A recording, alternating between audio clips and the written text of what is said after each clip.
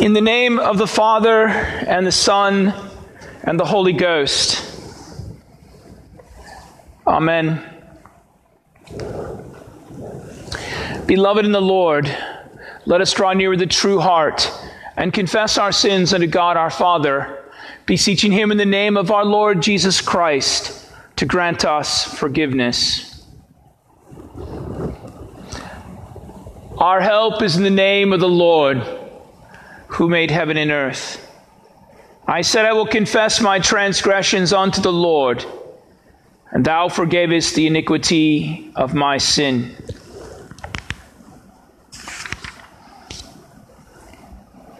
O Almighty God, merciful Father, I, a poor, miserable sinner, confess unto thee all my sins and iniquities with which I have ever offended thee, and justly deserve thy temporal and eternal punishment.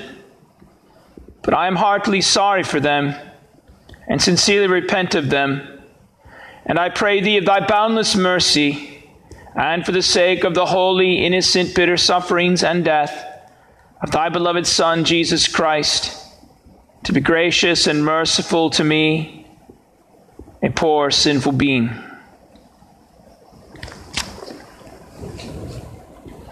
Upon this, your confession, I, by virtue of my office as a called and ordained servant of the Word, announce the grace of God unto all of you.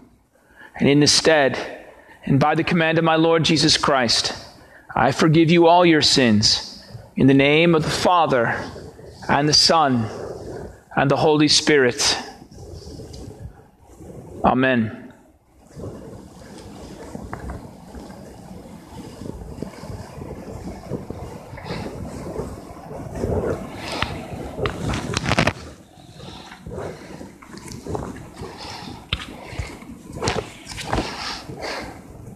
Surely he has borne our griefs and carried our sorrows. He was wounded for our transgressions. He was crushed for our iniquities. All we like sheep have gone astray, and the Lord has laid upon him the iniquity of us all. Hear my prayer, O Lord, and let my cry come unto thee. Do not hide thy face from me in the day of my distress. Incline thine ear to me and answer me, and speedily in the day when I call. But you, O Lord, are enthroned forever. You are remembered throughout the generations. Surely he has borne our griefs and carried our sorrows. He was wounded for our transgressions. He was crushed for our iniquities. All we like sheep have gone astray, and the Lord has laid upon him the iniquity of us all. Glory be to the Father, and to the Son, and to the Holy Ghost, as it was in the beginning, is now, and ever shall be, world without end. Amen.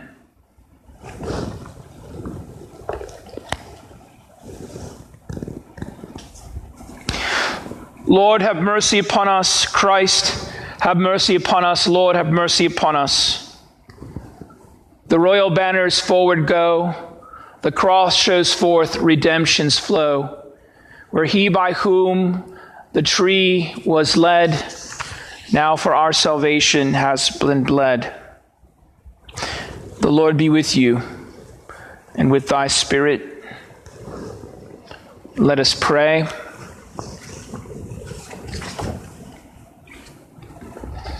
Almighty God, graciously behold this your family, and for whom our Lord Jesus Christ was willing to be betrayed and delivered into the hands of sinful men to suffer death upon the cross. Yet, yes, the same Jesus Christ, your Son, our Lord, who lives and reigns with thee in the Holy Spirit, one God, now and forever. Amen.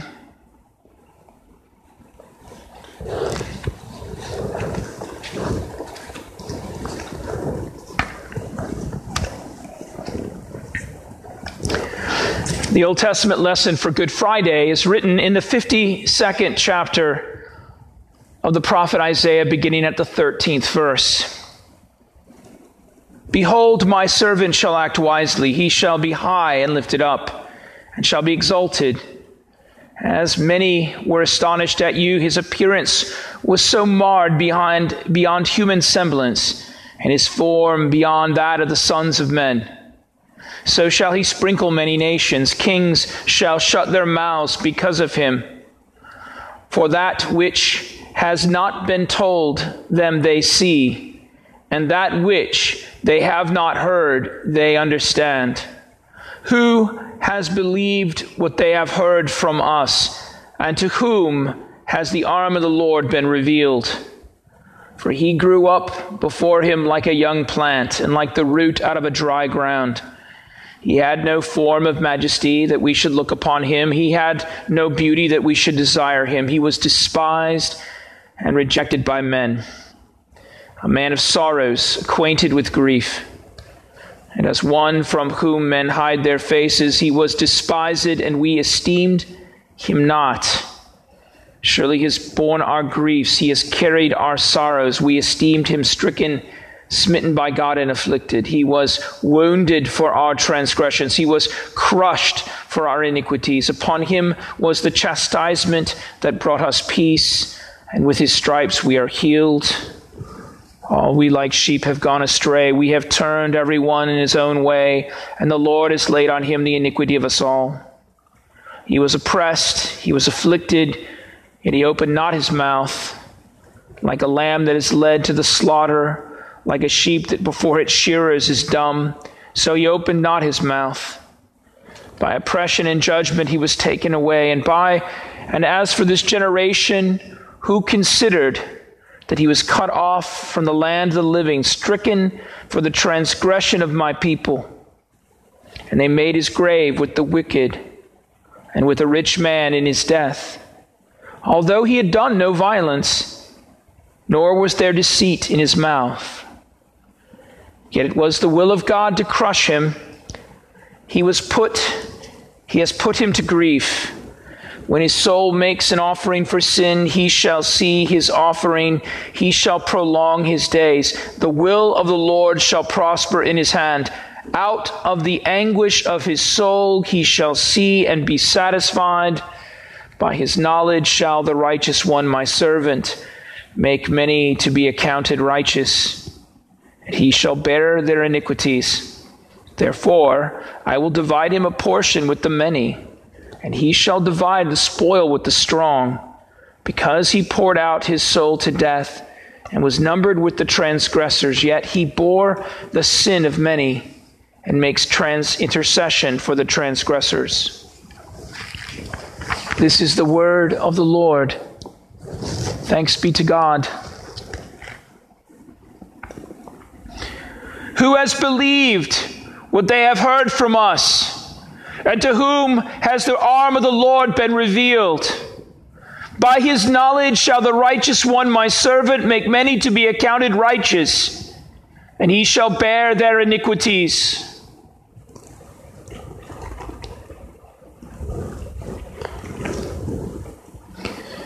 The epistle lesson is written in the 5th chapter of St. Paul's second letter to the church in Corinth, beginning at the 14th verse. For the love of Christ controls us, because we have concluded this, that as one has died for all, therefore all have died. And he died for all, that those who live might no longer live for themselves, but for him who for their sake died and was raised. From now on, therefore, we regard no one according to the flesh. Even though we once regarded Christ according to the flesh, we regard him thus no longer. Therefore, if anyone is in Christ, he is a new creation. The old has passed away. Behold, the new has come. All this is from God, although through Christ reconciled us to himself and gave us the ministry of reconciliation. That is, in Christ God was reconciling the world to himself, not counting their trespasses against them, and entrusting to us the message of reconciliation. Therefore, we are ambassadors for Christ, God making his appeal through us. We implore you on behalf of Christ to be reconciled to God. For our sake, he made him to be sin who knew no sin, so that in him we might become the righteousness of God. This is the word of the Lord. Praise be to thee, O Christ.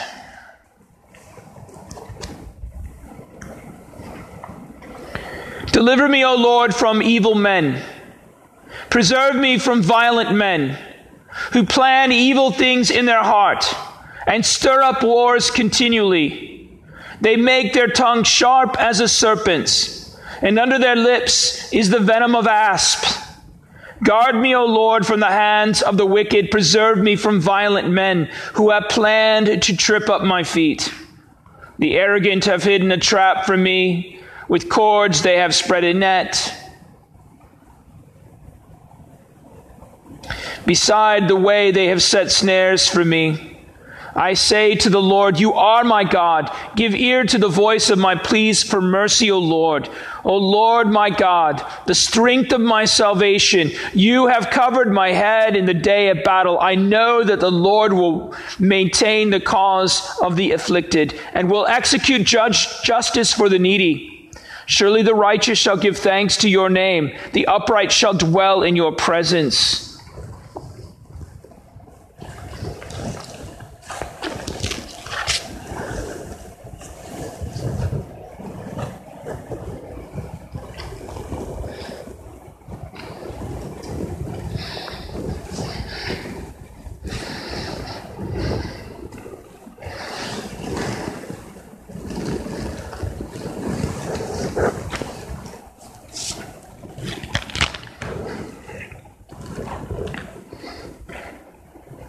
The Holy Gospel according to St. John, beginning in the first verse of the 18th chapter.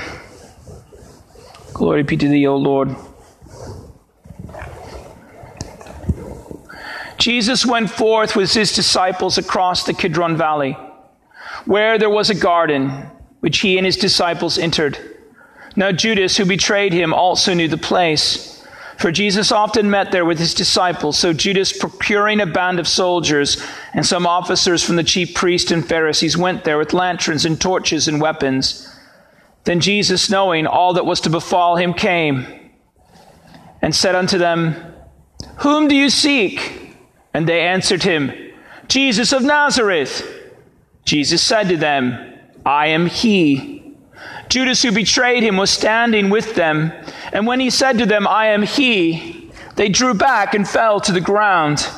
And again he asked them, Whom do you seek? And they said, Jesus of Nazareth. Jesus answered them, I told you that I am he. So if you seek me, let these other men go. This was to fulfill the word which he had spoken, Of those whom thou gavest me, I lost not one. Then Simon Peter, having a sword, drew it and struck the high priest's slave and cut off his right ear. The slave's name was Malchus. Jesus said to Peter, Put your sword into its sheath. Shall I not drink the cup which my Father has given unto me? So the band of soldiers and their captain and the officers of the Jews seized Jesus and bound him. First, they led him to Annas, for he was father-in-law of Caiaphas, who was the high priest that year. And it was Caiaphas who had given the counsel to the Jews that it would be expedient that one man should die for the people. Simon Peter followed Jesus, and so did another disciple. As this disciple was known to the high priest, he entered into the court of the high priest along with Jesus, while Peter stood outside at the door. So the other disciple, who was known to the high priest, went out and spoke to the maid who kept the door and brought Peter in. And the maid who kept the door said to Peter, Are not you also one of this man's disciples? And he said, I am not. Now the servants and officers who made the charcoal fire, because it was cold, and they were warming themselves and standing by it, and Peter also was with them, standing and warming himself. And the high priest then questioned Jesus about his disciples and his teaching. And Jesus answered him, I have spoken openly to the world. I have always taught in the synagogues and in the temple where all Jews come together. I have said nothing secretly. Why do you ask me? Ask those who have heard me what I have said to them. They know what I have said. When he had said this, one of the officers standing by struck Jesus with his hand, saying, Is that how you will answer the high priest? Jesus answered him, If I have spoken wrongly, bear witness to the wrong. If I have spoken rightly, then why do you strike me? Annas then sent him bound to Caiaphas the high priest. Now Simon Peter was standing warming himself, and they said unto him, Are not you also one of his disciples? And he denied it and said, I am not. One of the servants of the high priest, a kinsman of the man whose ear Peter had cut off, asked, Did I not see you in the garden with him? Peter again denied it, and at once the cock crowed. Then they led Jesus from the house of Caiaphas to the praetorium, and it was early. They themselves did not enter the praetorium, so that they might not be defiled, but might eat the Passover. And so Pilate went out to them and said, What accusation do you bring against this man? And they answered him, If this man were not an evildoer, we would not have handed him over. Pilate said to them, Take him to yourselves and judge him by your own law. The Jews said to him, It is not lawful for us to put any man to death. This was spoken, the word which Jesus had spoken to show by what death he was to die. Pilate entered the praetorium again and called Jesus and said to him, Are you king of the Jews? And Jesus answered him, Do you say this for your own accord, or did someone else ask it about me? Pilate answered, Am I a Jew? Your own nation and chief priest have handed you over to me. What have you done? Jesus answered him, My kingdom is not of this world. If my kingdom were of this world, my servants would fight, that I might not be handed over to the Jews. But my kingdom is not from this world. Pilate said to him, So you are a king? Jesus answered, You say that I am a king. For this I was born, and for this I have come into the world, to bear witness to the truth. Everyone who is of the truth hears my voice. Pilate said to him, What is truth? After he had said this, he went out to the Jews again and told them, I find no crime in him, but you have a custom that I should release one man to you at Passover. Will you have me release for you the king of the Jews? And they cried out again, Not this man, but Barabbas. Now Barabbas was a murderer. Then Pilate took Jesus and scourged him. The soldiers plaited a crown of thorns and put it on his head and arrayed him in a purple robe. And they came up to him saying, Hail, King of the Jews! And they struck him with their hands. And Pilate went out again and said unto them, See, I am bringing him out, that you might know that I find no crime in him. So Jesus came out wearing the crown of thorns and the purple robe. And Pilate said, Behold the man! When the chief priest and the officers saw him, they cried out, saying, Crucify him! Crucify him!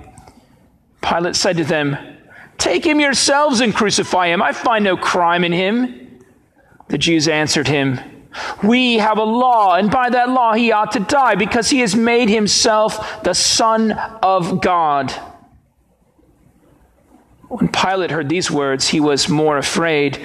And he entered into the praetorium again and said unto Jesus, Where are you from? But Jesus gave him no answer. So Pilate therefore said unto him, You will not speak to me. Do you not know that I have the power to release you and the power to crucify you? Jesus answered him, You would have no power over me unless it had been given to you from above. Therefore he who has delivered me to you has the greater sin. Upon this Pilate sought to release him, but the Jews cried out, If you release this man, you are not Caesar's friend. For everyone who makes himself a king sets himself against Caesar. When Pilate heard these words, he brought Jesus out and sat down in the place of the judgment seat, called the pavement, in Hebrew, Gabbatha. Now it was the day of preparation of the Passover. It was about the 6th hour. And he said to the Jews, Behold your king! And they cried out, Away with him, crucify him. Pilate said to them, Shall I crucify your king? The chief priest answered, We have no king but Caesar. Then he handed him over to be crucified.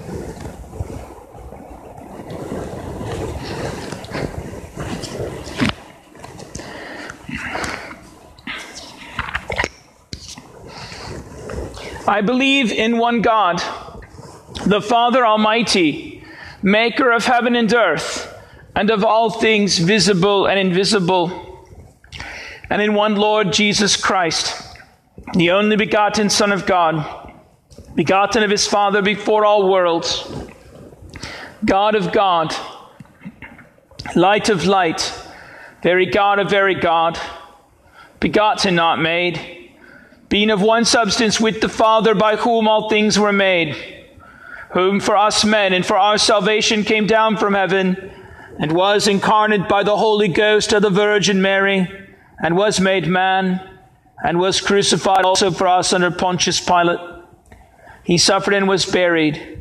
The third day he rose again according to the Scriptures, and ascended into heaven, and sitteth on the right hand of the Father. And he shall come again with glory to judge both the quick and the dead, whose kingdom shall have no end. And I believe in the Holy Ghost, the Lord and giver of life, who proceeded from the Father and the Son, who with the Father and the Son together is worshipped and glorified, who spake by the prophets. And I believe in one holy Christian and apostolic church. I acknowledge one baptism for the remission of sins. And I look for the resurrection of the dead and the life of the world to come. Amen.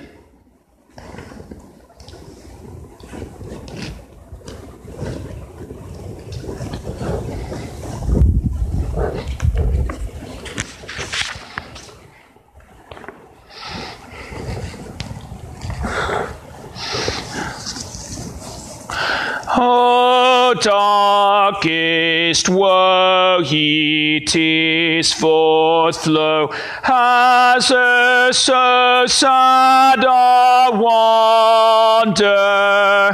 God the Father's only Son now is buried yonder. Oh, sorrow dread, God's Son is dead, but by his expiation of our guilt upon the cross, gained for us salvation. Oh, sinful man, it was the ban of death on thee that brought him down to suffer for thy sins, and such woe hath wrought him. Lo, stained with blood, the Lamb of God, the bridegroom lies before thee, pouring out his life that he may to life restore thee. O ground of faith laid low in death, sweet lips now silent sleeping, surely all that live must mourn here with bitter weeping. Oh, blessed shall be eternally, who oft in faith will ponder why the glorious Prince of Life should be buried yonder.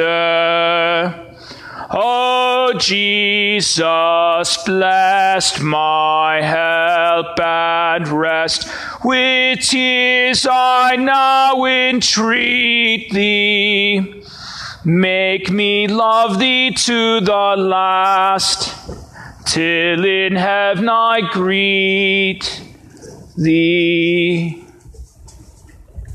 Amen.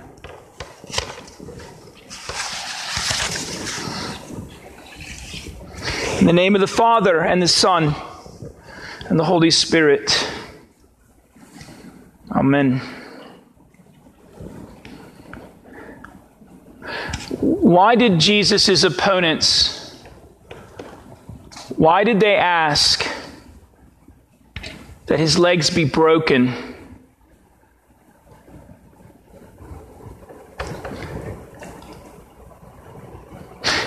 And despite reports to the contrary, archaeologists have actually uncovered a name of a man named Yohanan ben Hagal, who also died at the same time, around the same period as our Lord in the first century. And despite evidence to the contrary, or contentions to the contrary, the evidence does not support the contention that the victim was administered ever a coup de grace to break their lower bones. According to the Roman Cicero, the Roman use of crucifragium, the breaking of the legs of the crucified, was very rarely done, in fact. It was something only reserved for the punishment of the most brutal lowlife, like a pirate. So why did Jesus' enemies, the chief priests, want his legs broken? Why did they do that? It's a great question, isn't it? Why did they want his legs broken? I think two things. They wanted to make sure he was dead, and I will prove to you that he was. But they also wanted to make sure that no one would able later to claim that Jesus was the Messiah. Because you see, there are several references in the Old Testament, beginning with Exodus 12, verse 10, referring to the Paschal Lamb of the Passover. And those passages say very clearly that you shall not break one of his bones. In Numbers 9, verse 12 describes how, again, with the Passover, that they shall leave none of it till morning, nor shall they break any one of his bones. According to all the ordinances of the Passover, they shall keep it. And Jesus Christ is the fine over Passover. He is the Passover Lamb of God that takes away the sins of the world.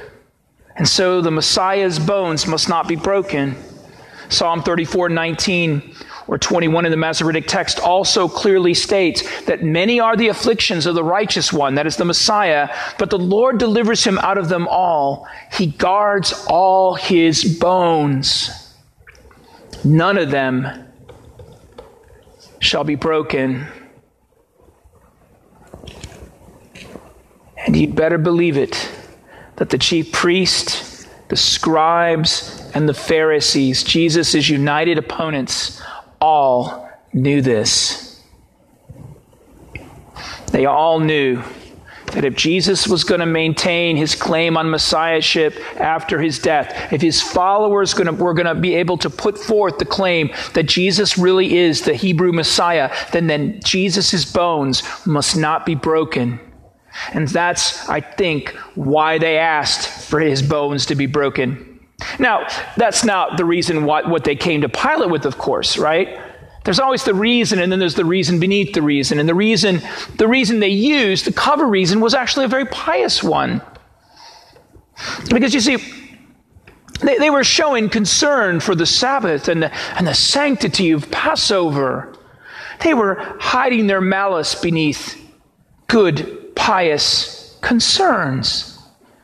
They were coming to Pilate like so many innocent saints, right? I mean, they were coming to Pilate with an urgency based more upon Deuteronomy 21, 22 to 23, which commands that if a man has committed a sin deserving death, and he is put to death by hanging upon a tree, that his body must be taken down that day and buried, lest the land be defiled. And of course, bodies must not remain out in capital punishment on the Sabbath, and especially the Passover. That would be terrible. And so they come to Jesus. They come, the Hebrew opponents of Jesus come requesting that his legs be broken and he quickly be buried. And they do so with all the pious appearance of good people. And how often have we cloaked our own sins under a similar piety.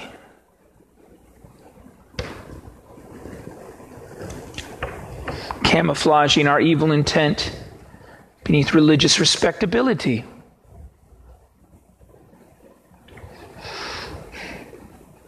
Perhaps too frequently. And then there's the poor cooperation of the Romans, sort of the passive resistance of both Pilate and the Roman soldiers to the request of Jesus' opponents, right? I mean, they asked it for several things. And the Romans in this narrative, they just seem to kind of drag their feet. They just don't really believe it. It seems to me, at least. I've studied this for decades, and I just think that I really don't think that the Romans are buying the arguments of Jesus' opponents, the chief priests, the scribes, the Pharisees. I don't think they're buying into it. I mean, it really does seem like this, doesn't it?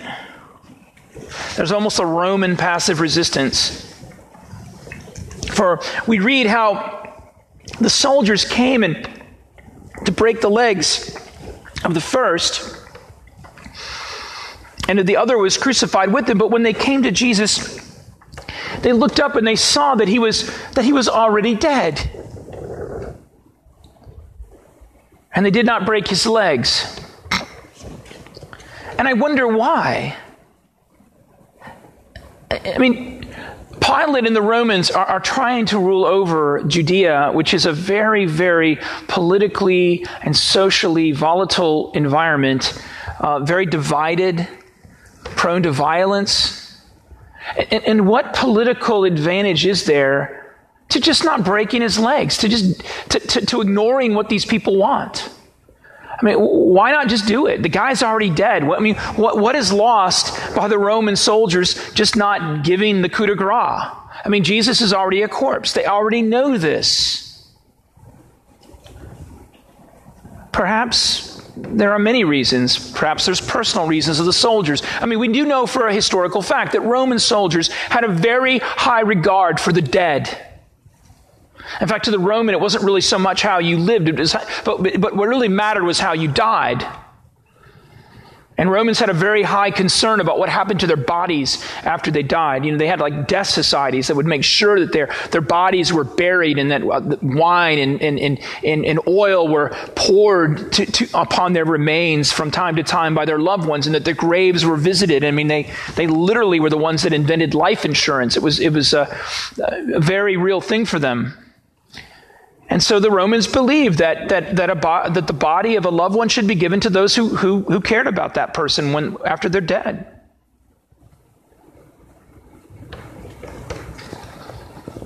But the Roman soldiers were not under any kind of concern about him being dead, though. I mean, they knew he was dead. I mean, the Roman soldiers were merchants of death. I mean, that was their job. That was their vocation, was killing people and executing them. And we do know from Matthew 27 that the centurion, the boss of this execution and funerary detail that supervised the crucifixion of Jesus, that this centurion became convinced by going through this experience that surely this is the Son of God.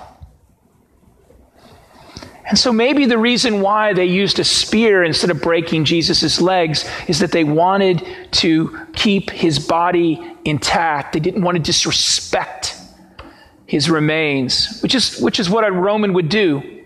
They wouldn't want to respect the dead that are vanquished, especially those whom they respect. And evidently the soldiers respected Jesus much more highly than did his opponents.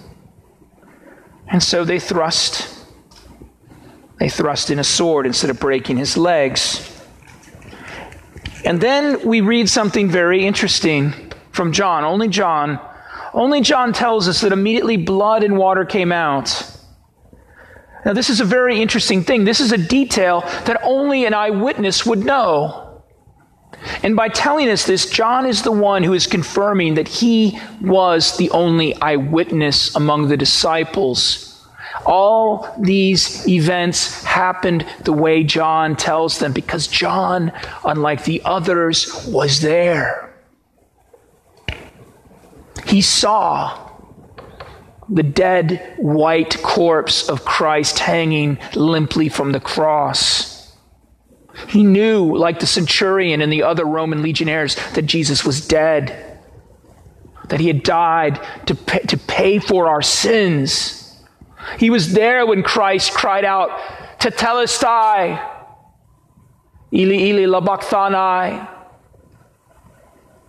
My God, why have you forsaken me? And then it is finished.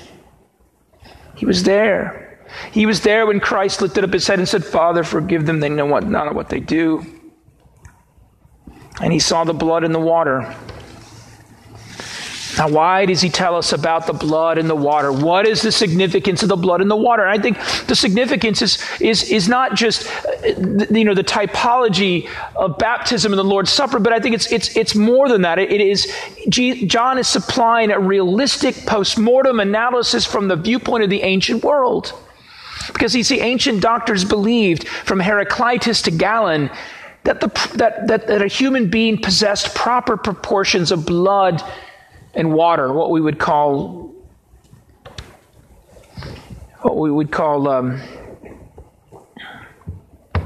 plasma today, and that these things guaranteed health.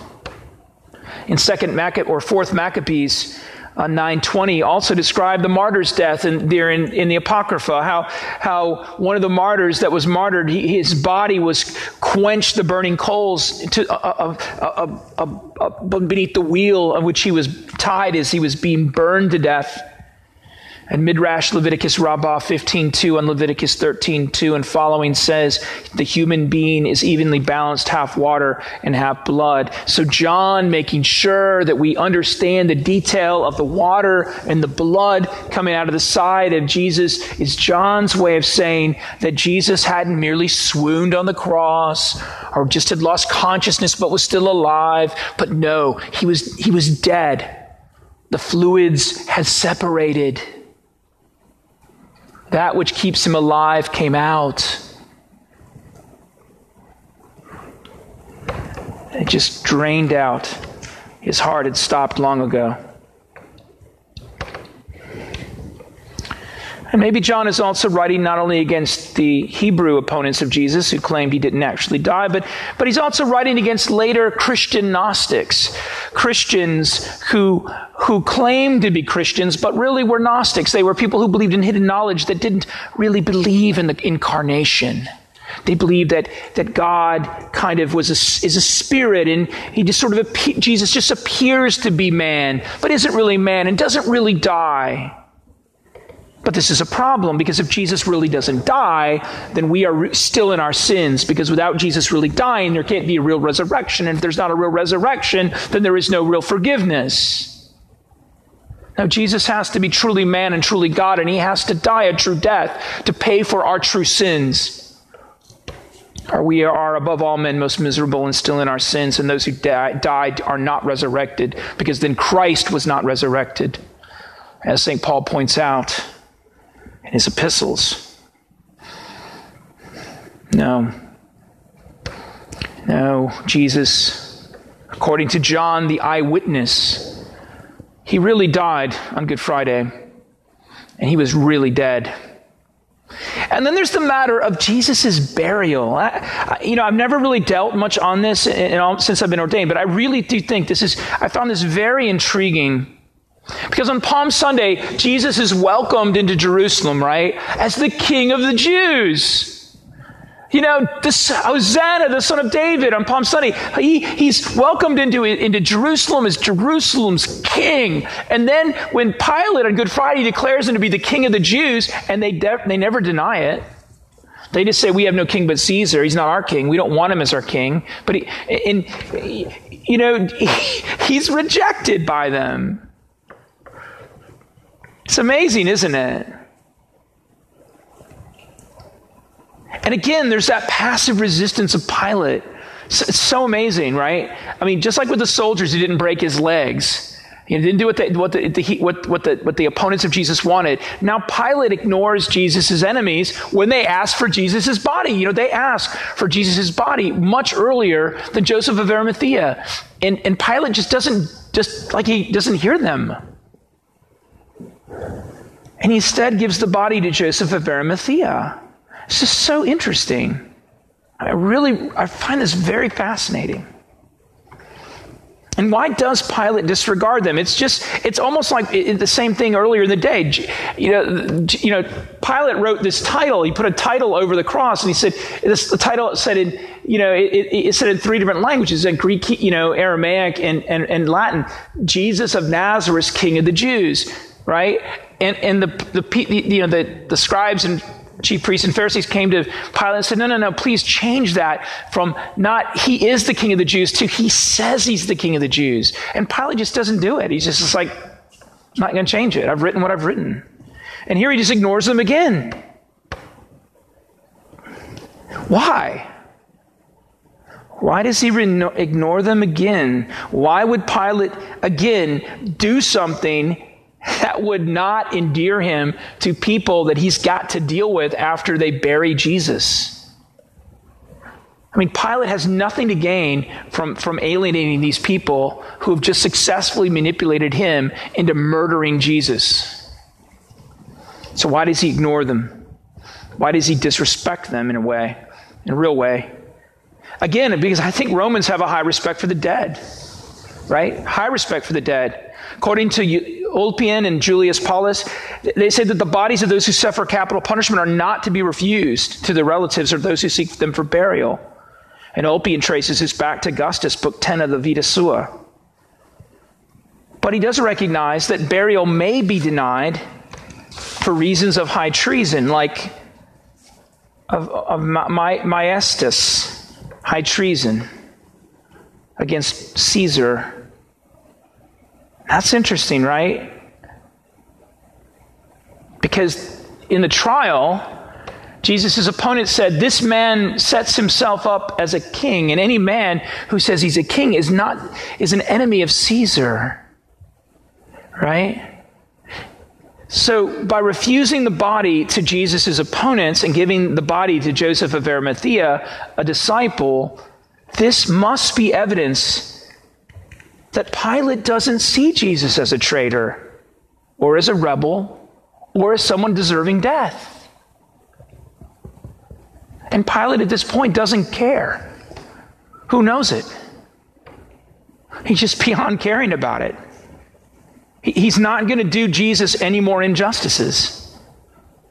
He's going to at least honor his death, as a true Roman would, because a Roman leader like Pontius Pilate would have also been a soldier and understands the value of bravery and courage and is not going to dishonor that. And so he does not release Jesus' body to his enemies, but releases Jesus' body to his disciple. And additionally, why does Pilate refuse to give his body to Jesus' Jewish enemies? I think it's because he probably understood again that Jesus wouldn't get a proper burial. Because in 1 Enoch 98:13 excludes from proper burial, from proper graves, the wicked. And clearly Jesus was regarded as wicked. Josephus in his Antiquities 5:1 and 14 tells how Achar at nightfall was given an ignominious burial proper to the condemned. And of course, we know that Judas Iscariot, who killed himself, was buried a common burial in a field of blood, not on holy ground. And then finally, fourthly, Sanhedrin 9 verse 8 says, even if the criminal were king of kings, he may not be buried in the grave of his fathers, but only in that prepared for by the court. And I'm sure Pilate understood this. So he tells him no. He just doesn't do it. And by not doing this, by refusing to give Jesus' body to Jesus' opponents, Pilate is honoring Jesus. And he's allowing for Jesus' burial to be honorable. Because that's what Joseph of Arimathea does. Joseph of Arimathea, who is a wealthy man, takes Jesus' remains and puts him in a wealthy man's tomb. No small thing in the ancient world. In the ancient world, burying the dead properly and honorably in a great place, in a great tomb, was considered significant, much more significant than we view death today. We really don't view funerals as that important in our world today, not like the ancients did, who built pyramids for their kings. No, this is huge. And Pilate knows this. And the reason he probably provides a guard was not so much to placate the Jews, the enemies of Jesus, but rather was probably more likely to give Jesus' remains an honor guard and to protect the remains from being brutalized or from being violated.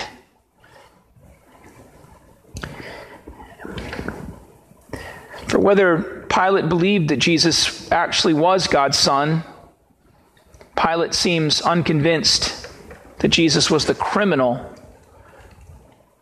the chief priests claimed. Thus, when Pilate gave Joseph of Arimathea permission, so Pilate gave Joseph of Arimathea permission to come and take the body of Jesus.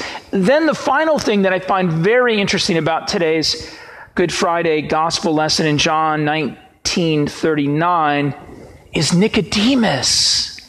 Nicodemus appears. Think about this. Who is Nicodemus? Nicodemus is the one in early part of John chapter 3, who comes to Jesus at night, right? And asks about being born again. Jesus says, unless you're born again, you can't enter the kingdom of heaven. And Nicodemus is like, how can I be born again when I'm old? And Jesus says, unless you're born of water and the Spirit, you cannot enter the kingdom of heaven. Jesus told this to Nicodemus. And now Nicodemus comes because he also is a disciple of Jesus, a secret disciple. And he brings with him a mixture of myrrh, aloes, and spices. It says about 100 pounds. Well, this is actually, it's 100 Roman liters, or litra. And a Roman liter, or the Roman pound, was actually about 12 ounces in today's English weight. So the amount would be about 75 pounds. Now think about that. 75 pounds of myrrh, aloe, and other spices. You know, when Jesus' feet was anointed by the woman who anointed his feet with aloe and the ointment, and then washed and then dried washed his feet with her tears, anointed it with ointment, and then dried it with her hair. That little bit of ointment, that she had, was like a year's salary. The amount of money that these spices would have cost, it's just astronomical. I can't even price it for you. It's a lot of money. Way more than the woman who anointed Jesus' feet paid for what little she used. And 75 pounds is enough literally of spices to smother Jesus' body in a mound inside the typical tomb. In other words, this is an extraordinary amount of spices, myrrh and aloes. Extraordinary. It's the amount that would only be used for the burial of a king. A king. Jesus is buried in the tomb, a tomb that would befit a king, or at least somebody that's very wealthy. And now, in the way he is prepared for his burial by Nicodemus, he is being prepared in the manner befitting a king. He's being given a royal funeral. And both Joseph of Arimathea and Nicodemus are confessing with actions that speak louder than their words that Jesus truly is the King of the Jews. He is the Lamb of God who takes away the sins of the world, and that he has truly died so that we who are dead in our trespasses and sins might live. And we see in their actions the fulfillment of Isaiah 53, verse 9 from today's Old Testament lesson that reads, "And they made his grave with the wicked, but with the rich at his death, because he had done no violence, nor was any deceit found in his mouth." Yes, there is no doubt that this reality of Jesus' death proves that he is the Messiah, and that because he lives, we now shall live also. The actions of Pilate, the Roman soldiers, Joseph of Arimathea, and Nicodemus confirm it. Confirm it. In the name of Jesus, amen.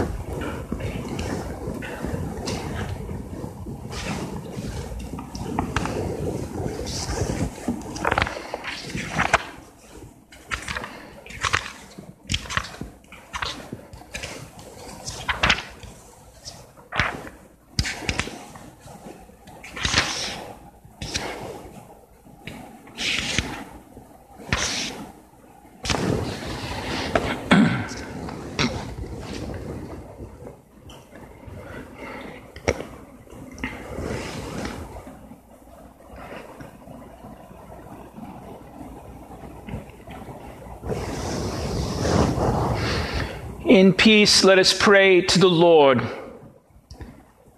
Lord, have mercy. For the peace that is from above, and for the well-being of the churches of Christ, and for the godly unity of Christendom, let us pray to the Lord. Lord, have mercy. For this holy house, and for those who in faith, piety, and the fear of God offer here their worship and praise, let us pray to the Lord. Lord, have mercy. For Matthew and Eric, our shepherds and bishops in Christ, for all pastors and teachers and all people, let us pray to the Lord.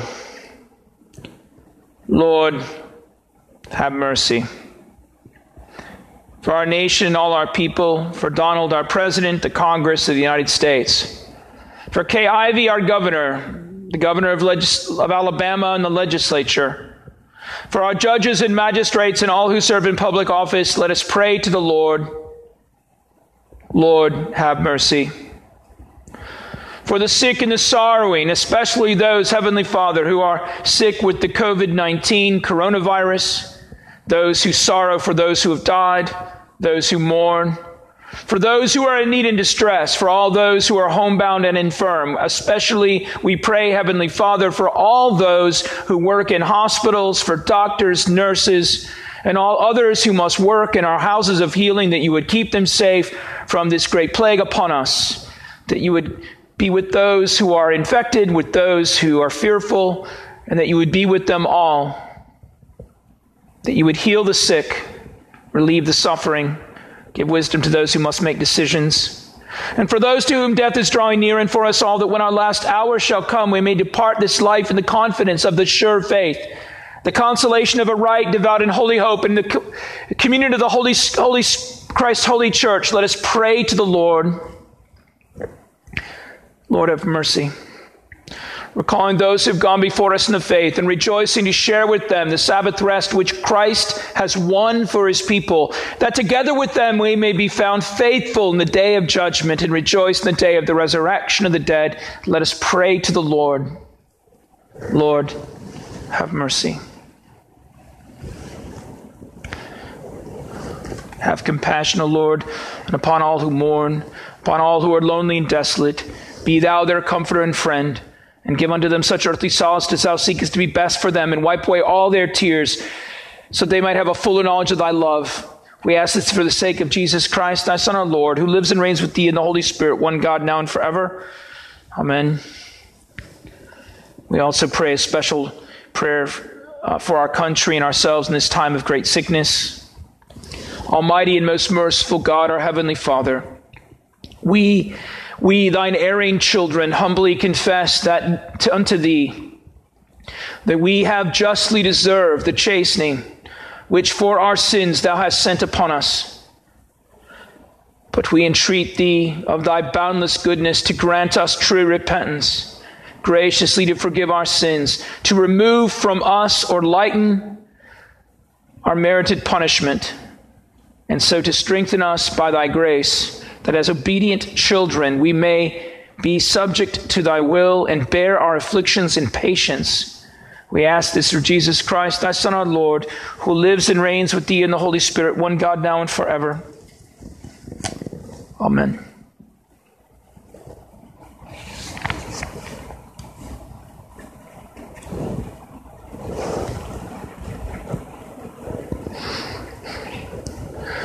The Lord be with you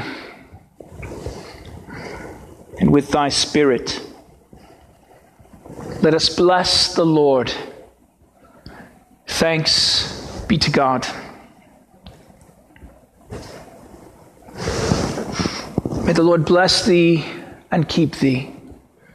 May the Lord make his face shine upon thee and be gracious unto thee. May the Lord lift up his countenance upon thee and give thee his peace. Amen. Amen. Amen.